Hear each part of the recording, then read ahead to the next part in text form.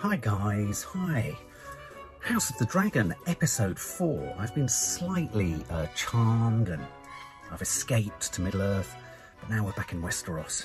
And House of the Dragon, episode 3, which, as I say, Nadia is watching, though she said, how do you know who's doing what with who, and who's doing what to who, and why is the crab feeder there, and what is he, and why does he... I have to confess, the crab feeder is an enigma to me, so if you could clarify. Anyway, let's talk about the show. So, as in good Game of Thrones, House of the Dragon fashion, a distinct lack of sex, a massive reduction on brothels. I don't know whether that's because Matt Smith was saying, do we really have to have another sex scene? I think it's good. It's kind of inferred. There's a lot of inferences of incest, suggestions and kind of intimacies between wrong-aged people and what have you. I mean, obviously, it's not promoting it, and obviously this is an aspect of the world that George R.R. Martin created, especially and specifically to the Targaryens. But anyway, this started with a nail through a hand, and we saw it go through the wood. Always good. Always a good start. I mean, you can't go wrong really there. And we were back on the beach. We were back at the steps, the step stones or whatever they're called.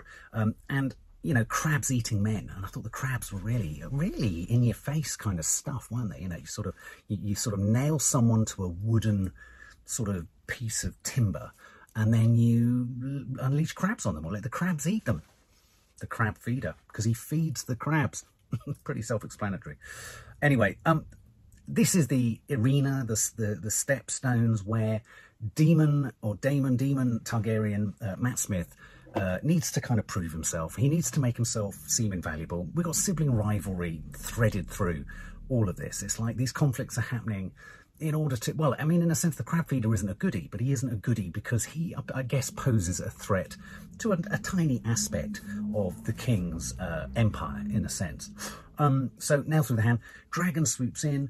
We discover that Daemon Targaryen, Matt Smith, is pushing his troops a little bit too fast, so the morale is low. The king, meanwhile, we've jumped forward in time, and Paddy Considine's had a son. It looks like a mini Boris Johnson. Does anyone else think that? It's like a little mini Boris. Egan the son, and of course I was oscillating between thinking, well, presumably, you know, the way it is, this boy is now going to be the heir to the throne, but no, it transpires that in fact Paddy Considine is sticking with his decision of making Rhaenyra the next in line to the throne. An aspect that is a bit confusing, me and Nadia sort of mentioned this whilst watching it, is how has Paddy Considine gone from letting his wife and baby die in pursuit of a son to handing the sort of mantle of authority over to his daughter, Rhaenyra, and then he gets a son with his new wife. He's gone for the daughter of Rhys Ifans, Otto.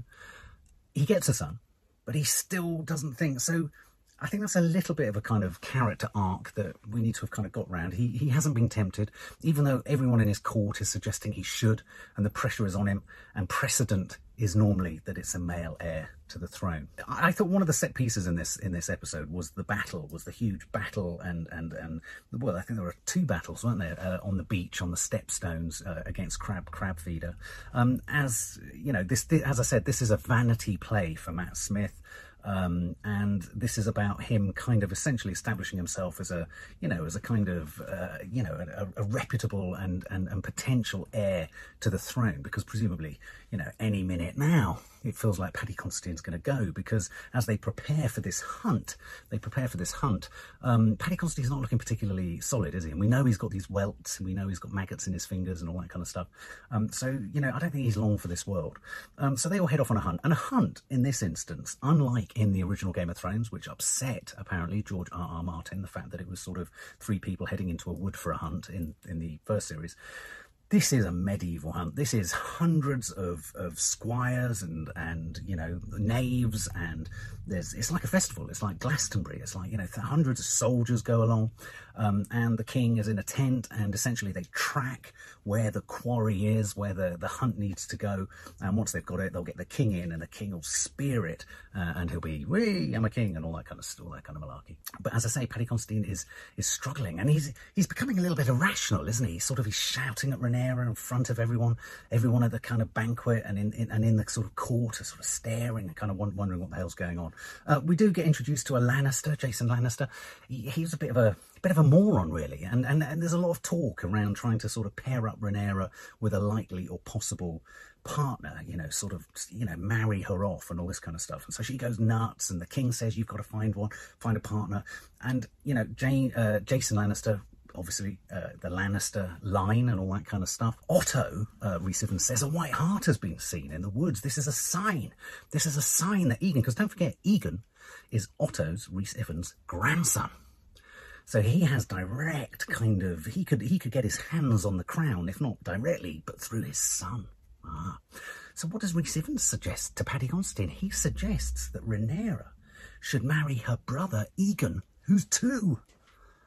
Marry a 2-year-old. Very, very odd. Nadia looked horrified at this, but I just said that's just the way it rolls in Targaryen culture. It's just, that's a fair enough suggestion.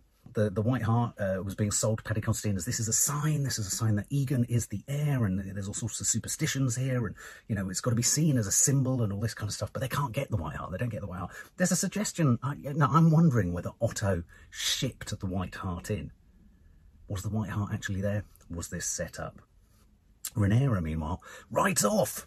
She just rides off in another strop. She's having lots of strops, and she heads off into the woods, and her knight heads off after her, and he kind of grabs her, and I wonder if a romance is going to develop there. Is there going to be a bit of a romance going to develop between her knight and Rhaenyra there?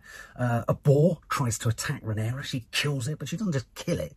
She stabs it repeatedly in a sort of savage, uncontrolled attack. And they bring that back. And of course, when she returns to the hunting sort of festival, she's covered in blood. We see a new Rhaenyra. I'm also slightly concerned because the actress who plays Rhaenyra is so sensationally good. Though, as Nadia said, has anyone else thought that she looks like Gemma Owen? Michael Owen's daughter from Love Island. Incredibly similar face, mouth, and the rest of it. The king is sitting in his counting house. No, I'm joking. The king is sitting in his throne in this sort of festival. He's troubled. He's having all sorts of anxiety. He's stumbling around a bit. He goes and kills the stag, as I said. Doesn't look firm on his feet, and the fishes are creeping in. And I hate to say it, I think we're going to lose the actress who plays Rhaenyra, and we're going to lose, quite literally, the king, Paddy Considine, quite early on. Meanwhile, he sends a message to his brother, Matt Smith, out on the stepping stones, or whatever. They're stepping stones? What are they? The stone steps, fighting Crabfeeder. And he says, here's my troops. I'll send you all the troops, and they'll support you. And, you know, as a sort of suggestion of generosity. I mean, Paddy Considine, at the end of the day, Paddy Considine's a good guy. You know, he's a decent guy.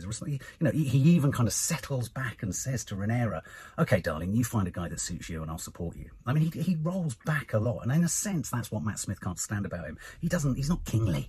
He's too kind of lily-livered, and he kind of contradicts and, you know, repeals feelings and suggestions that he's made before and all that kind of stuff. But anyway, he sends his troops. But Daemon Targaryen, fuck that shit. Matt Smith smashes the messenger in the head. Talk about shoot the messenger. He smashes the messenger with his beautiful, fantastic helmet, his armour, visor. Bam, bam, bam. Doesn't kill him. I thought he could have killed him. In Game of Thrones, I think he would have killed him. And essentially, he rejects that. And then he goes off. After Crabfeeder on his own. He literally runs through the battlefield. Arrows raining down on him. And I have to confess that whilst this was quite interesting, I was getting Butch Cassidy and the Sundance Kid vibes, because he gets hit by 3 arrows eventually, and then he has to hole up under a sort of wagon, a sort of derelict wagon. Didn't believe it, even within this world, didn't believe it. And, you know, the Crabfeeder, who was incredibly enigmatic up until this point, these brilliant glancing sort of profile shots of him with this sort of crabby stuff and sort of raw burnt skin and salty skin, you know, it's brilliant makeup, brilliant design, all that kind of stuff. Didn't say a thing. But there are a couple of moments where when he got his troops to chase after Matt Smith on the battlefield, he'll do this. Oh, it looked like he could crick his neck, and then he'd go.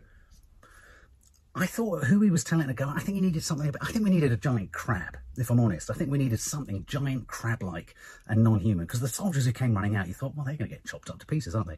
Meanwhile, the soldiers come in, they rescue Matt Smith. Matt Smith survives and tell another tale, and, you know, therein lies the problem. He's essentially established his credentials.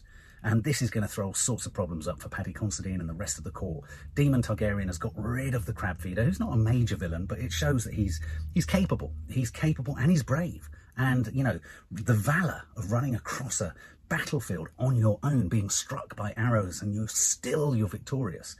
That was Matt Smith's moment. So I think things are ratcheting up.